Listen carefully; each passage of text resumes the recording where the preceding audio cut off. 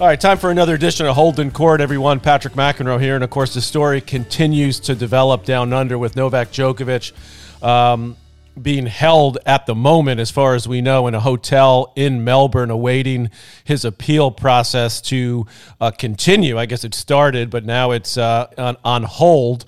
And it's funny because I was thinking about this morning. Matt Futterman, who writes for the New York Times, wrote a great piece that I was reading this morning. And I'm always looking to, who can I get on next that's dialed into this story? I've had a couple Australian people on. So I thought it would be great to get Matt on. And then lo and behold, I'm coming back from getting I got a massage this morning at my massage guy's house nearby. And I said, oh, Matt called me. Interesting. So as what often happens is these excellent journalists look to talk to me to get some of my insight. And I thought, well, Matt wants to talk to me, so why don't we just come on the podcast? So please welcome to Holding Court, Matt Futterman of the New York Times. Hey, Patrick, thanks for having me. Well, listen, I guess thanks for having me, because I said to you, why don't you just ask me the questions you want to ask me that you can use however you're going to use it. And who knows, maybe we'll have a little role reversal, and maybe I'll ask you some questions. Sure. So why don't we start with as if you were calling me to ask me the questions that you're going to ask me. So go ahead. We're here on Holding Court. Let's do it. All right. Well, what do you think happened here? What do I think happened? There's the question. I think this is, I can say this because it's on my own podcast, Matt. It's a shit show. It's turned into a political firestorm down under. This is what I think happened, okay? I think that when, first of all, Djokovic was able to get the medical exemption, as you know, there were numerous people, I think 26 was the total I heard, of people that applied for this medical exemption, some players, some support staff people associated with players, and only, we're told, a handful of those exemptions were approved by the Victorian government. Essentially, this two different panels of three people, independent panels to examine these exemptions. So when Djokovic was able to get his approved, then of course he sends out this Instagram message that he's on his way to Australia. The proverbial shit hit the fan in Australia once he did that, because the public outcry was so extreme that they, meaning the politicians, I believe in Australia, saw this and said, wait a second, we need to look into this a little bit more stringently. And they have a similar setup, Matt, down in Australia that we have as far as the government, is concerned, with the federal government running certain things. The state governments have their own regulations and laws. And, of course, the state of Victoria, which is where Melbourne, the city is where the tournament's played, running this process.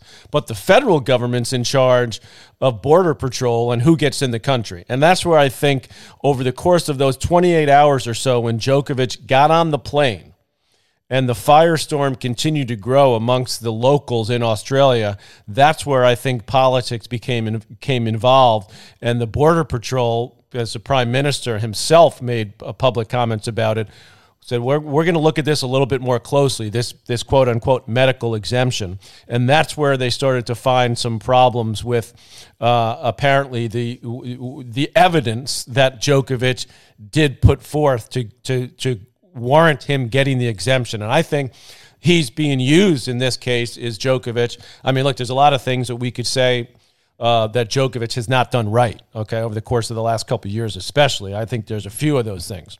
But I think he did follow the rules that were put in front of him for this situation. But because he's Novak Djokovic and because it was maybe a little bit unclear about exactly what exemption he was looking for, I think that's when they brought down the hammer as far as the border control was concerned. And so now we're in this limbo situation. That's the way I see it. How about you? Yeah, I think I see it that way. I think it's also just interesting to look at it, sort of in this moment where, and what you're saying is describing is this dynamic of the politicians reacting to this public outcry.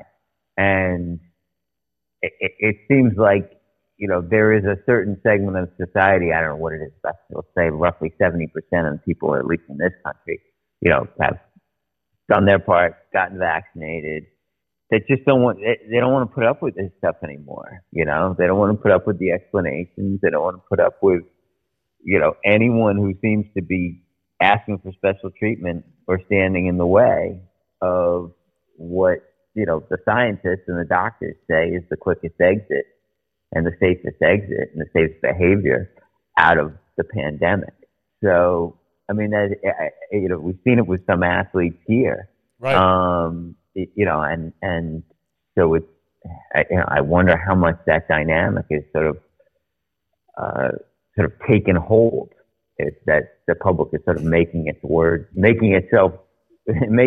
heard and through the politicians. So, you know, we just don't want to deal with this. Is that where you think we are? Yeah. No, I mean, you talk about the percentage, Matt, of, you know, in our country, it's what, 62, 63%, you know, higher in certain areas of the country where we live in the New York area, it's higher. But how about this? In Australia, okay, it's well over 90% of the public that are eligible to be vaccinated are vaccinated. And I believe it's even higher in Melbourne and Victoria. Now, Victoria, the state where Melbourne, as I said, is located, they've been through 262 days of total lockdown over the course of the last, you know, call it almost 2 years. And I have a lot of friends there. I'm sure you do in the media world. I have a lot of friends in the media world, in the TV world, and the, you know, just people I know through tennis, obviously. And they're just like, they're fed up with this idea that, I mean, they even have issues at some point with the tournament happening. That was last year. This year, I think, you know, they've started to let people back into the country. Even to be an Australian citizen and to get back in the country was fraught with all sorts of logistical nightmares. You know, Darren Cahill, I know, you know, through his work with Simona Halep and on ESPN. I mean, this guy had to go through a 4-week quarantine just to get back to see his family, and he's completely vaccinated. So the normal Australian citizen, I think you're right, feels like they've done their part and then some. And then they don't want to see somebody coming in bending the rules. Now, of course, they use Djokovic because he's famous. He's number one in the world. He's got a reputation of sort of, you know, having some kind of bizarre theories and sort of doing it his own way. But when it comes to, okay, you can do it your own way. You can make your decision not to get vaccinated, but then you can't just sort of saunter into our country and act like nothing's happened, because a lot has happened down there. Yeah, I mean, they seem just done with it, and their lockdowns are no joke. I mean, I've been there. You know, last year I was there during one of the lockdowns which happened in the middle of the tournament, and you know, they patrol it. It's not like here where it's please stay in your house, right? And, you know, don't go out, and you know, but you're, you know, you can basically do whatever you want as long as, you know, it's discouraged. But no, they closed down. I mean, like you would not, like nothing we have ever experienced here. And you know, you get in big trouble if you go within, I don't know, farther than about 5 kilometers from your house. You're allowed outside 1 hour a day. Yeah, they have gone through a lot. They have gone through a lot there. And you know, I mean, look, when this all happened, I thought of the firestorm around Aaron Rodgers, you know, right, which happened not long ago.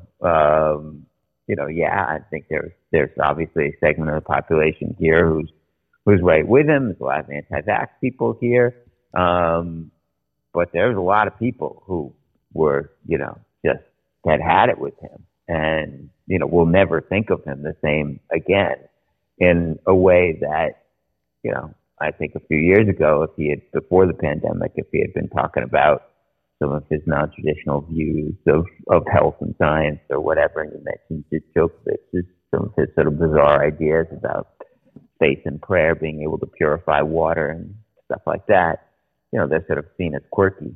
Not so much anymore, especially when it comes to a vaccination.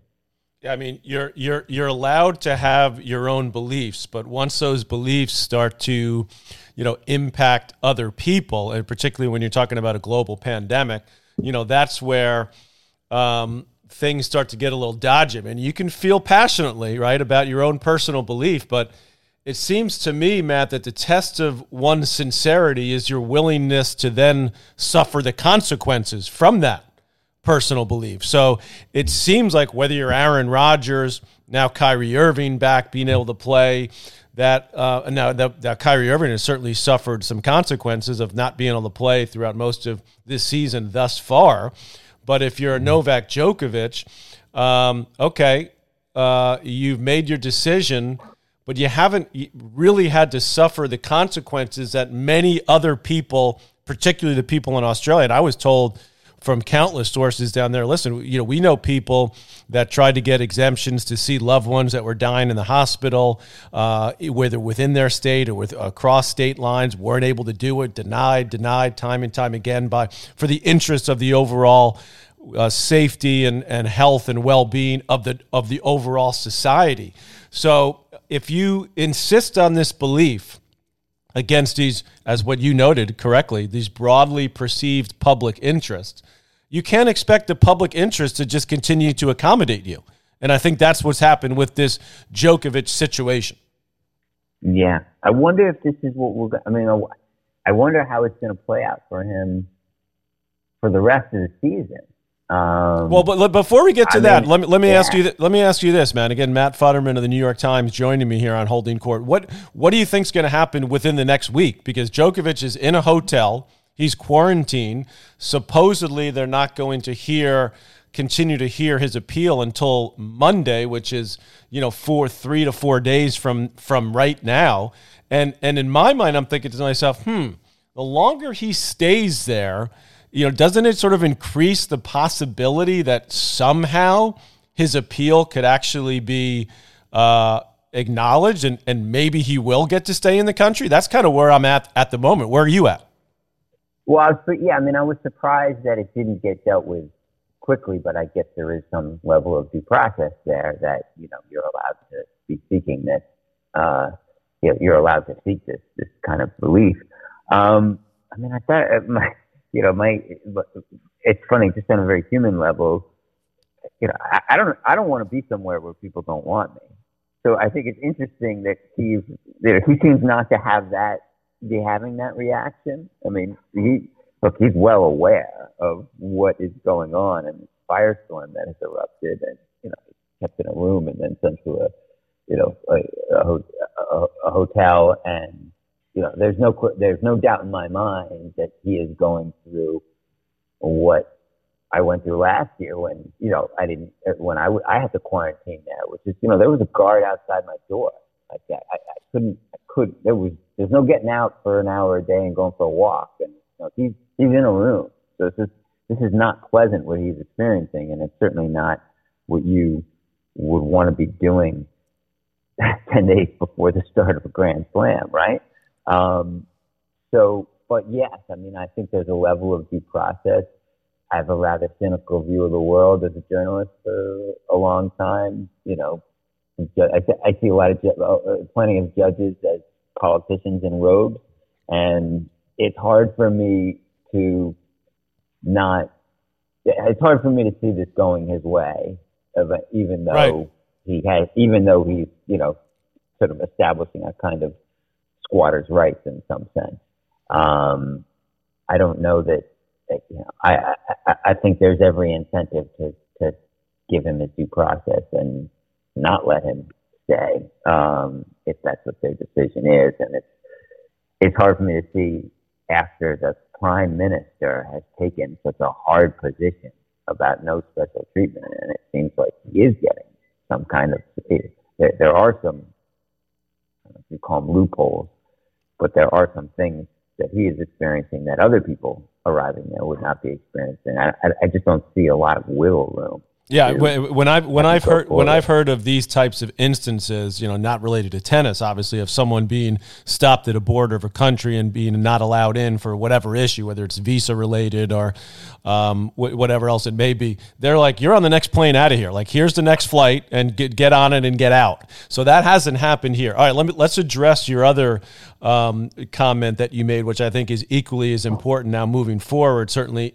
for the world in general, but particularly for the tennis world, which is it seems to me that this is just a start. This is just a start of this ball going down this mountain, and it's not going to stop, which is that every country, certainly we've heard from Italy that they're going to have stricter laws when it comes to being vaccinated and coming into the country. France, you've heard from Macron, the leader there, saying, he's had it. He's pissed off at the unvaccinated.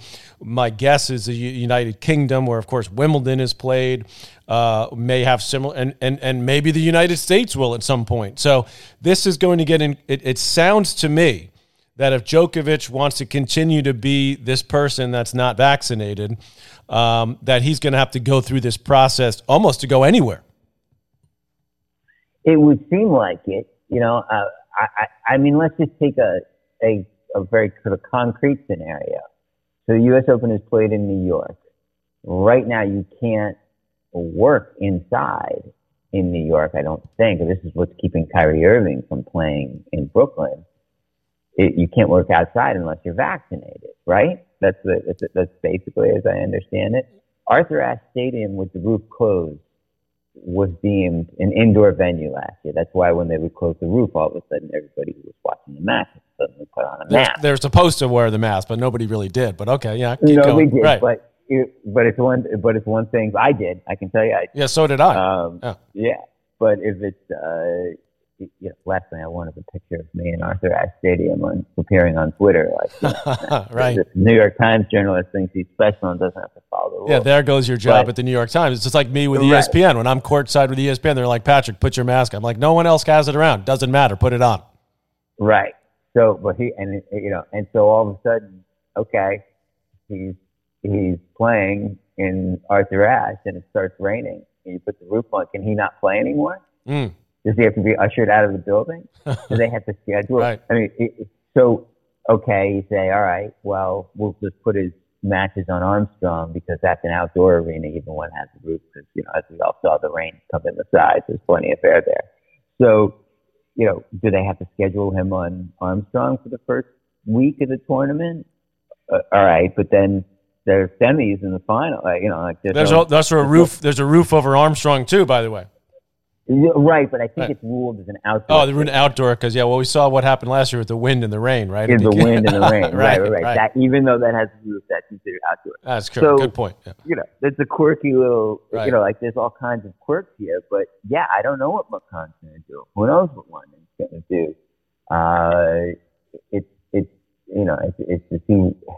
You just wonder why he doesn't just get a shot. I mean, it seems like the simplest thing. There's hundreds of millions of people, if not billions of people already who have gotten this shot, and the overwhelming majority have not suffered any ill effects.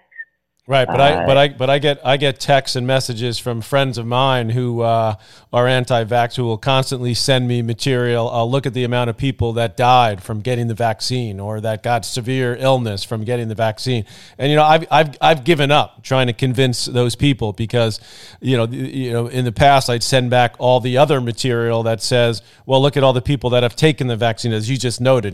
Millions and millions of people have taken it, and I don't know one person, and pretty much everybody I know or around where I live in Westchester County and then in New York City where I work has taken the vaccine. And I haven't heard one person say anything negative about getting it other than what we've seen in the last, obviously, month or so of people getting it again, including yours truly, who got it again on Christmas Eve when I was testing with my family to go see my brothers. I tested positive for COVID for the second time. Then when my daughter got it, then one of my other daughters got it. Now, luckily, we don't have the same concerns about overall health that we had with this variant. It's been very, pretty mild. But the logistical problems for, going to work, kids going to school, they got to stay out 10 days. Now we got to set them up on Zoom. So in other words, I'm only telling you everybody this and you this, Matt, because it symbolizes to me what all of us are having to deal with. A lot of crap, just dealing with a lot of stuff, even if we're not worried, knock on wood, as I'm doing now, about getting seriously ill. And there are people that are still getting seriously ill and still dying from this. And that to me is this, why this issue is so important, not just for tennis, but for the world, because it's sort of a microcosm, I think, of what's going on. All right, we've been on for 20 minutes. It's flown by already. and I appreciate you being willing to do this, but is there anything that you still want to ask me, Matt, that you haven't asked me? Because this was supposed to be you interviewing me. Right. Well, how do you think how do you think this ends for Djokovic in terms of, this is a guy who, controversy just dogs this guy. He cannot, most of it is self-inflicted, but, he just can't get out of it. It can't get out of his way in some sense. What does this do to his sort of stature in the locker room, in the sport, somewhat among fans? I'm just curious, where do you see his sort of image going as he moves forward? Well, they're going to be the people that support him that, as I see on social media, are going to continue to support him, and they're going to use him as sort of their guy who stood up to the tyranny of the authoritarian government in Australia and so on and so forth. And that can happen, continue to happen around the world. There are obviously people that are very anti-Djokovic that have been for years and that will use this to continue to say this guy's I don't think he's a bad guy, by the way. I think he's done some things that are, as we've talked about, a little wacky and a little weird, but I've always found him to be a very pleasant individual, someone that seems to really care about the game. He put on this exhibition at the beginning of the pandemic, which I believe he put on with the right intentions to try to help people and do something positive. Of course, it turned into a super spreader event, and it turned into a complete debacle when he did that tour. He got COVID, his wife got COVID, Dimitrov, other players got it. So you're right. He's managed to find his way into controversy throughout his career, one way or the other. And in some ways, it's driven him. It's been part of his drive to be as great as he is. I don't think it hurts his legacy as a player at all. I mean, the numbers are there. I think he'll continue to, if he can get through this, he'll continue to play. I mean, I thought when he got defaulted from the U.S. Open, Matt, that this would throw him for a tailspin, throw him for a loop. Well, lo and behold, he wins the next 3 majors he's played, and then he's in the finals of the U.S. Open. So that's what I'm saying. He manages to thrive with this sort of negative attention around him. But it's going to affect his stature just as an individual, already is, and his legacy of how he's going to be remembered. But when you look at just what he's done in the court, I mean, you can't argue with that. So I don't think it's going to affect that at all. The locker room issue, I don't think it's actually that big of a deal, because I think the guys in the locker room, they sort of brush it off, and they're like, Novak's Novak. He's going to figure out a way to do it. A lot of the players like him. Medvedev and he seem to have a good relationship. Zverev, they seem to get along well, the younger guys. And he's chased down Nadal. He's chased down Federer over the course of his career. So he's been that kind of third guy, and he's not as universally loved as we know. But I think in the locker room, they're just going to roll with it either way. I think people, you heard from Jamie Murray, you heard from different people like, if I had attempted to get an exemption, it never would have happened. But, Novak's Novak, so of course he got it. Well, maybe he actually does have some sort of medical condition. I mean, it's possible. It's unlikely, right? That a great athlete, I hear that too from people. How could this guy have some medical condition and play, 5 hours and 52 minutes against Nadal in the Australian Open final and so on and so forth? Well, it's not impossible, right? That he could have something. No, he could be allergic to, there are people who are allergic to ingredients in the vaccine. Yeah, so it's possible. So I guess my short answer, it wasn't short, it was long, was that I don't think it's going to affect his legacy as a player, but as an individual, as a person, it's all there, warts and all. Yeah. No, and I should say he's always been nothing but a gentleman in my interactions with him, and thoughtful, generous with his time. And he's a guy who will finish a match at 1:00 in the morning in New York, and then go into the interview room and not spend 3 minutes there and give one-word answers, but he'll spend 20, 30 minutes and be expansive in the middle of the night. Right. And, and people, when people ask me about what is he like, what's he doing on the court, because he's got a different kind of way of carrying himself. And, I always say, look, he's different. He's he's quirky, he's flawed like we all are, but he's never, like I said, he's never been anything but a gentleman with me, and like I said, generous, but emotionally generous, thoughtful, and so it can be a bit baffling when you see him sort of shoot himself in the foot like that. Yeah, and again, even on the court, I mean, you see his intensity, and sometimes that works against him, and sometimes he gets irritated and pissed off and breaks rackets. But he's also, I mean, as far as like great players, I mean, I don't remember that many that clap on other great players as great shots at big moments and give support to his opponent. You know what I mean? Like he respects his opponents. He claps on great shots.